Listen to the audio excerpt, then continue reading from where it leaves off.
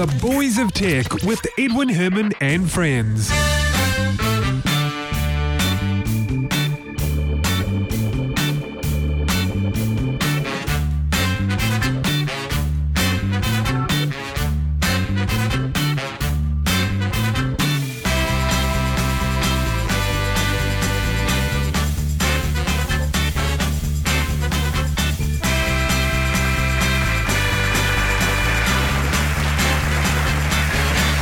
Thank you very much indeed. Welcome to the show. This is another episode of The Boys of Tech, New Zealand's longest running tech podcast. This episode is number 367 for Wednesday, the 27th of January, 2016. My name is Edwin Herman, and for the first time this year, the show is co-hosted by Brett King. Welcome to the show, Brett. Hello, hello. Hey, Happy New Year to you. Happy New Year to you too. Thank you. How was your Christmas and all that and the break? I did absolutely nothing. It was great. Good. That's exactly what people should be doing. Well, not that I'm one to dictate that, but, you know, I think it's a good thing. Doing nothing is a good thing, right? Indeed. And now you having feel some time to do absolutely nothing is a great thing. And I take it you feel nice and refreshed, ready for the year ahead? Oh, I'm knackered now, though. Oh, already? Yeah. That didn't take long. Now, I heard you're training for Round the Bays. Yeah. You're going to take part. Have you done it before? Indeed. Pardon? Have you done it before? No. What made you decide to do that? Work. There's a work team going in. So you're feeling the pressure there to be a team player, right? Indeed. I was thinking of doing round. Are you walking or running? Oh, I'm walking. Jeez, running. I was going to say, I thought that's quite a big step for you, Brett, you know? Yeah, indeed. Have you seen me run? No. Okay. But I will walk briskly. Well, I was thinking of doing it as well. How long is the walk? How long is it? In kilometres? 6.5 kilometres or something. Oh, yeah, okay. 6.5 Ks. I don't know. Yeah, okay. That's a number that comes to my mind, but that might just be because that's the current distance that we're using as our training. Yeah. Yeah, okay. I'll have to look it up because I was thinking of doing that as well. So we'll see. I got to, figure out, you can be one of the many other people who join and beat me. Well, I don't know. You know, if you're doing regular training, you may well do better than you think. Hopefully, that's the plan at least. Good, excellent. All right, Brett. Let's kick off the show. There wasn't a lot this week, and I scoured. It's another one of those weeks, and I hate to say, but I scoured the stories on many websites and news feeds trying to find something interesting. And so, like we tend to do on the show when it's a quiet week, we don't just fill the content with filler stories because that just produces a boring show. I just managed to pick out two somewhat interesting stories that I thought were a little different. And the first one is about a new gas pedal, an accelerator, as it's called in many other countries. So we're talking about in a vehicle here with haptic feedback. I wondered how long that was going to take. Yeah. We're getting haptic feedback in a lot of different devices, and they've been putting it into, military aircraft and that sort of thing. It was only a matter of time with all of the rest of the electronic stuff and drive-by-wire and yada being put into regular vehicles that we got some haptic feedback on a gas pedal. This is actually something designed by Bosch. It hasn't appeared in any production vehicle yet, but the expectation is that it will. Bosch is a major automotive parts supplier. So it is, yeah. Anything that it's developed, it's probably talking to its supplier, the automakers that it supplies to about things that they might want or things they might be looking at. So why would car manufacturers be interested in a gas pedal with haptic feedback? Well, what is a big thing that car manufacturers are supposed to, and I put those in finger quotes because we've had the recent examples of people of car manufacturers that they're supposed to be watching out for their emissions and their fuel economy and all of that sort of stuff. And a haptic feedback accelerator pedal means that they can have their car remind you if you're being a little lead-footed in an area where you don't need to be lead-footed, or you're being a little over-aggressive in an area.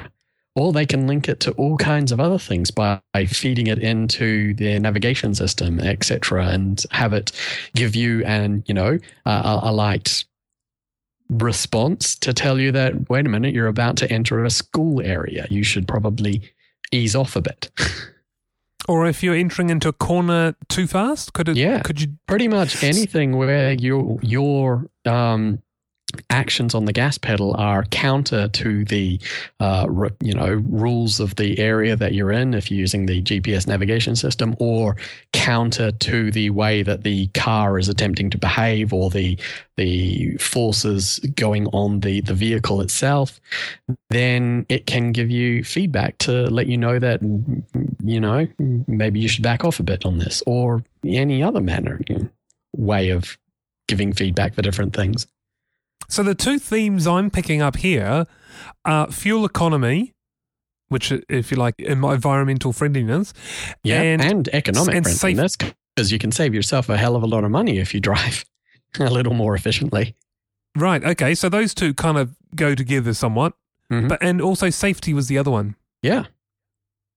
Great. So you know what? I guess we've had haptic feedback in steering wheels of video games. Indeed. Often in the connected chairs that you can get for video games, you can get haptic feedback on that. All kinds of other devices, peripherals in video gaming have been given haptic feedback. So now we're starting to see this stuff creep into vehicles. I remember spending many hours at one of the gaming places in town in the mid-90s playing Daytona, linked up with a bank of 8. Yes. and that was my first experience with haptic feedback in a game.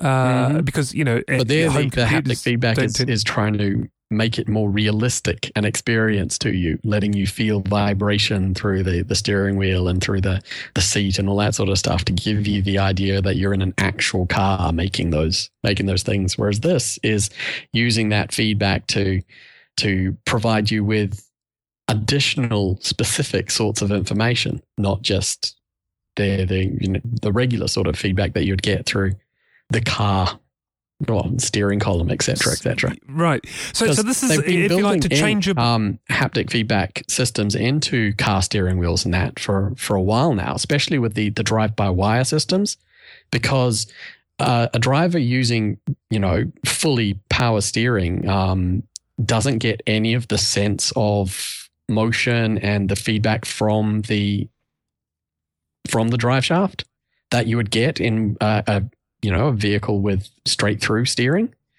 And so for a while, they've had different cars where the steering column will provide you with the same sort of feedback that you would get from an actual fully connected steering column, even though you're actually driving with an electronic steering column. Well, it's only electronic assist. Cars have to still have a direct connection with the electronic rack and pinion. assist has right, it takes away that feedback, right? Smoothed out so much. Yeah, okay. That's you couldn't get any of that same sort of feedback that you would normally get through the steering column. So they added in haptic feedback into the steering column to put back that sort of feedback. And where you notice it the most is where you go indoor go-kart racing for an hour, and then you jump into your car and everything's slushy and smooth and silky. Yeah, because everything is. Because you're so used to the kart steering system that when you get to your car, everything's like bouncy and because slushy. You've got a direct piece of metal connecting your hands straight to the wheels. You feel all the vibrations directly. Yeah. And you can feel when your tires are gripping. You can feel when they're starting to slip.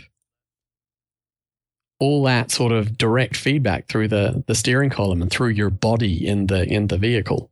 Whereas with all of the dampeners and the power assist and all that sort of stuff, your modern cars are taking that away from the driver. And so in a lot of them, they're putting that back in through these haptic systems. So look, back to this pedal, you mentioned Bosch is a major automotive parts supplier. What are some of the big brands that they supply? Well, they supply the big German brands, the big German brands that were in the news recently, Volkswagen, but they also supply BMW, Mercedes, Porsche, all the ones under that, the same umbrellas as those, I would suppose, because, all of those own many, many different car labels. Right, so those, but even those labels, if you like, those makes of vehicles, we may see these pedals being introduced into these vehicles at some point. I'm guessing. Point. All right, cool so when you think, yeah, a great way totally to do it, because they're putting all sorts of, alert systems and feedback systems into vehicles, and a lot of them are visual, a lot of them are auditory, and a lot of them can be really intrusive and disruptive and annoying. And so exactly. Having systems which are less annoying to the driver are systems that the driver is going to more readily appreciate and engage with and respond to. The fact of the matter is, computers are far better drivers than humans. Same with planes. The autopilot system is far safer than an actual pilot. Until it fails. Until and then you want the pilot. Of course. Exactly. Absolutely. But it's the same with vehicles. Same Indeed. thing. So while the vast majority of the time they're going to be better at doing those things, you would still never trust it without a person. No. Yeah. Exactly. That's why nobody would ever fly in a pilotless aircraft. I think what I think it will happen one day. I think it will take a massive, massive shift. Well, but people used to say the same about other modes of transport, like trains, and now we have driverless trains. We don't have fully driverless trains. Well, Docklands Light Rail is fully driverless. Which one? Docklands Light Rail in London. Really? I was on there in 2005. That's 10 years ago now. It was driverless then. And we sat right up the front where the driver would be. There's nothing there. There are seats. Are they actually driverless, or are you just having the driver no longer on that vehicle, but instead in a control room, controlling it still, monitoring it? Oh, I see what you're saying. Because I think within that system, you will find a person somewhere. There will be a person somewhere who has the ability to stop the system. I'm not sure. I assume it was completely autonomous, but it may be that I'm not sure what the control systems are, whether there is a remote. I'd have to look. It'll be on Google. By the time this podcast goes out, people would have Googled it and probably emailed us to tell us. But anyway, I think we've done the haptic feedback story. I want to move on to mornings and Microsoft's new concept alarm clock for Android. They've built this app just to demonstrate some of the machine learning aspects that can be leveraged from its Project Oxford framework. So they've produced this alarm clock, and the thing with alarm clocks is that they're often too easy to snooze. You hit the snooze button and you snooze for 10 minutes, and then it goes off again and you hit snooze again and so on. And before you know it, you're late and you may as well not have had the alarm clock. Mm-hmm. So what they've designed is a system that lets you choose some challenges that you need to perform in order to activate the snooze. In other words, to get the alarm to postpone the alarm. And there's 3 different types of things you can do. You can mimic an expression that is described on the screen. You can take a photo or point the camera to a theme color that the app chooses, or you need to speak a tongue twister that the app provides for you. which sounds really weird, but it's kind of cool. It is. Yeah, and you get to choose which of those three, if you can choose all of them if you like, that you want to do. So you're, if you like, challenging yourself. You're making that the challenge for yourself as a sort of a way of self-managing this all too easy to snooze situation. I think this would be good for you, Brett. I don't know. You're not a morning person, are you? No, I'm not a morning person at all. And if I have to get up early, then don't expect a lot. Because I may be there, but I won't be there. I think the expression one would be great. You should try that. You should get that, Brett, and do the expression one where it says mimic a happy face or mimic a surprised face or mimic a worried face, and you have to do that expression into the camera before it lets you turn the alarm off. It's brilliant. I think I would have turned the phone off. Yeah, it'll be in a glass of water, wouldn't it? Yeah. Or out the window or something. Oh, no, I wouldn't do anything destructive like that. My phone was far too expensive for that. Ah, well. But I would turn it off. It's kind of cool though, eh? So I like this. And it came out of Microsoft's, what do they call it? Project Oxford. Yeah, Project Oxford. Oh, different. It's basically a proof of concept for the different interactive APIs of Project Oxford, coming out of the Microsoft Garage, or they're kind of out there research area. Yeah. And so it demonstrates for, so developers can look at this app and get some inspiration for their apps. Things like, where the app says find something green, and you need to go and point the camera and get a snapshot of something green. It's machine learning that, that provides the service that looks at what's on the camera and decides, does it match, is that something green, or is it something yellow? Is it something stripy, or is it something whatever? And same with the faces, facial recognition. Is this a happy face we're seeing in front of the camera, or is it a worried face? Is it a sad face? Is it a surprised face? That's all machine learning, and so all those services are provided within Project Oxford, ready for developers to build on. And this app, as you said, Brett, is a proof of concept to show developers the kinds of things you can do without having to develop all that machine learning yourself. It's in the framework in Project Oxford. I just like the app. If I had an Android phone, I think I'd probably get it just for fun. Yeah. And it's a perfect way to demonstrate those different systems in a fun and functional way. Yeah. And a simple way.